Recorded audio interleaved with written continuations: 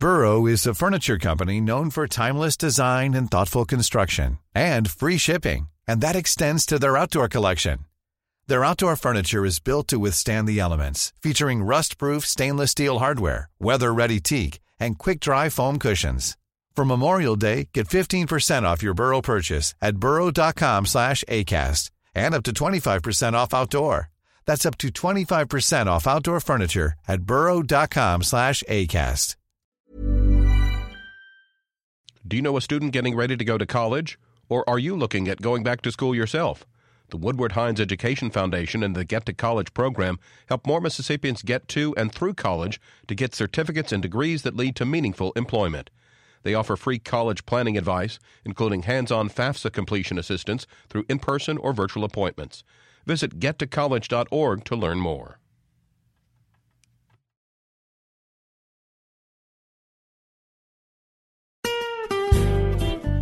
Hi, this is Karen Brown. Thanks for checking out the Mississippi Edition podcast. If you like what you hear, click subscribe, hit like, or leave us a comment if your app has that feature. Then find other MPB podcasts by searching MPB Think Radio on your favorite podcasting platform. Thanks.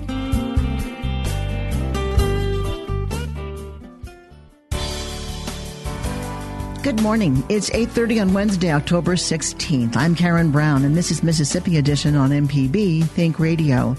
On today's show, seniors have some important decisions to make starting this week about their health care. We'll talk about Medicare open enrollment. Then, hear why the Democratic candidate for governor wants his opponent to remove a new TV ad. And after a Southern Remedy Health Minute, learn more about a series of events honoring Emmett Till, including the unveiling of a newly restored historical marker. That's all coming up. This is Mississippi Edition on MPB Think Radio.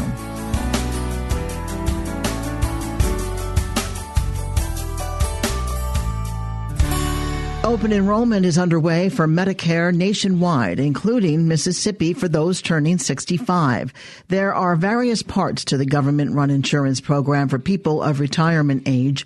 Coverage can include doctor's visits, tests like x-rays or blood work, hospital stays, and prescription drugs. Richard Courtney of Courtney Elder Law Associates talks about the options with MPB's Desiree Frazier. Let me start with the basics a little bit. Medicare is a medical insurance program for people who have disability or who turn 65. So it pays for hospital, that's Part A of Medicare, and Part B pays for other things like outpatient doctor visits and diagnostic tests like x-rays and so forth. So there are the two parts of Medicare, Part A and Part B. There are also Medicare Advantage plans, what are called Medicare Part C sometimes, but they're where Medicare services are paid through a private insurance company rather than through the government's Medicare program. And so the private insurance company may manage the payments for your medical costs if you're on a Medicare Advantage plan. Then there's Part D Medicare, which is prescription drug coverage. And so those are the four parts of Medicare. So there are different enrollment periods and terms for the different ones. I just turned 65 last November, so I became eligible for Medicare. And I signed up for it 2 months before my 65th birthday, and I had Medicare starting when I turned 65. Do you have to sign up for Medicare? You do have to sign up for Medicare Part B if you have paid into the Medicare system over time and through your work wages. When you turn 65, Part A is pretty much automatic. Part B is something you pay a premium for each month. And you can refuse it, particularly if you are on a work-related or an employer health plan that gives you good coverage. You don't have to take Part B when you turn 65. So you can refuse that and not pay that extra premium until you quit working and lose the work-related plan, then take Part B. You do have to apply for Part B. So that's the initial enrollment period starts 3 months before your 65th birthday month, the month you turn 65, and 3 months after that. So that's the initial enrollment period for Medicare. There is also an annual enrollment period, and that's what we're talking about is just beginning today, October 15th. Each year, there is an annual coordinated election period, they call it. And during this period, from October 15 through December 7, a person may choose between original Medicare through the government-run program or a Medicare Advantage plan. Now, if you are on Medicare, like I am, and I don't make an election between October 15 and December 7, I will continue to stay on Medicare. If I'm on a Medicare Advantage plan where I'm getting my medical services paid for through a private insurance plan, and I don't make an election otherwise between now and December 7, I will stay on my Medicare Advantage plan. So if I do nothing, it doesn't change what I've got.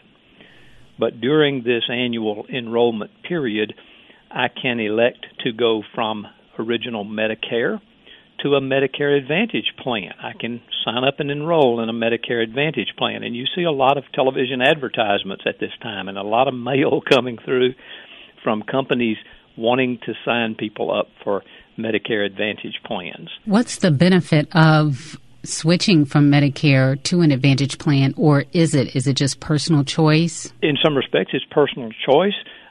One thing about Medicare Advantage plans is many of them have provider networks, a network of doctors and therapists and medical providers that will participate in their program, that their insurance plan will pay. So someone may have a doctor they can go to that takes Medicare, and that same doctor may not be on the network of a Medicare Advantage plan that they sign up for. So in order to make sure all of your doctors are going to still be available to you and get paid, if you're going to a Medicare Advantage plan, you need to make sure that all of your doctors are going to be participating and get paid through that plan. If they're not, you may want to stay on original Medicare. Okay. What is Medigap? Medigap is the Medicare Supplement Insurance Program.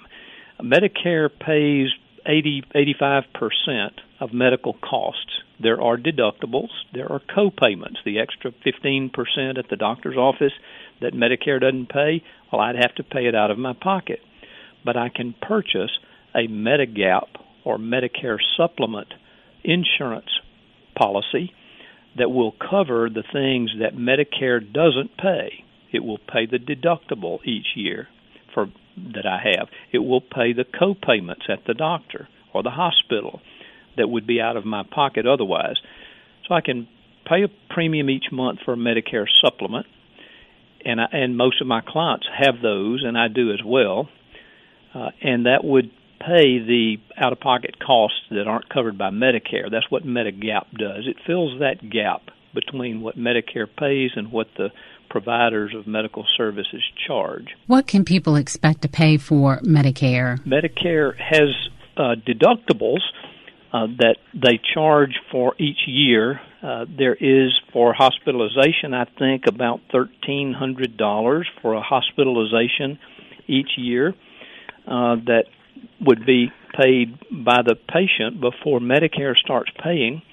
That deductible in the hospital is $1,364 for up to 60 days of in-hospital care, and that would be out of my pocket before the Medicare Part A begins to pay the hospital, and they will pay the rest of the hospital costs. And what is the premium for Medicare? Medicare Part A for hospital doesn't have a premium. That's premium-free, but Part B for doctor visits and outpatient things has a premium. This basic premium is $135.50 a month, $135.50 per month, but it goes up based on income. Attorney Richard Courtney, we appreciate you speaking with us about this issue. Thank you. You're welcome. In other news, Mississippi's Democratic candidate for governor is asking his Republican opponent to stop airing an ad about increasing teacher pay.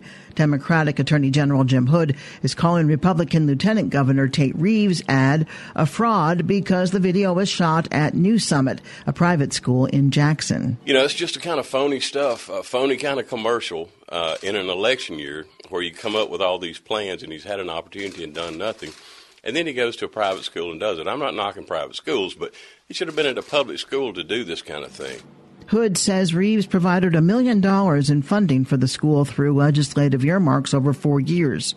Hood considers $5,000 in combined donations from the school's leaders to be in return for the funding. Hood's campaign also received a donation of about $2,000 from the school's leadership. Reeves' campaign did not respond to a request for comment. MPB News is taking an in-depth look at public education in light of this year's election. A 3-part At Issue series will examine the state of education in Mississippi and hear from candidates for governor and lieutenant governor. It all starts this Friday night on MPB TV. Coming up, learn more about a series of events honoring Emmett Till, including the unveiling of a newly restored historical marker. That's after a Southern Remedy Health Minute. This is Mississippi Edition on MPB Think Radio. I'm Dr. Jimmy Stewart, professor of pediatrics and internal medicine at the University of Mississippi Medical Center, and this is a Southern Remedy Health Minute.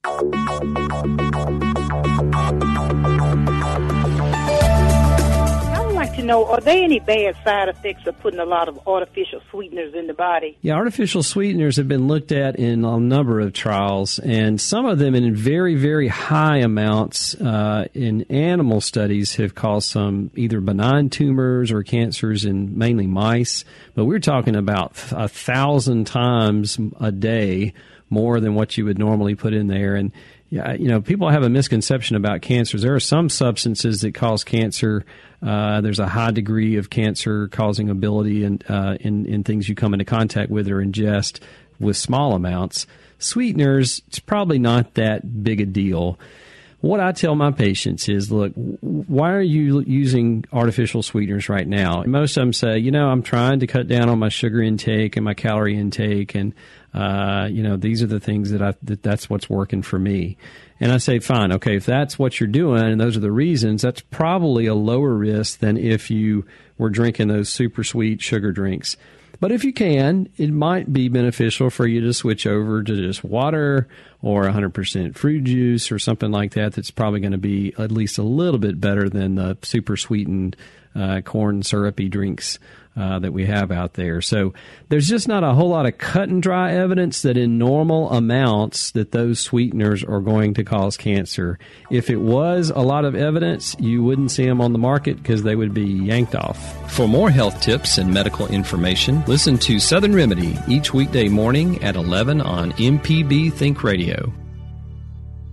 The Health Minute is underwritten by Blue Cross and Blue Shield of Mississippi. Information on how to make good health a family affair is available at bcbsms.com. Live healthy, live blue.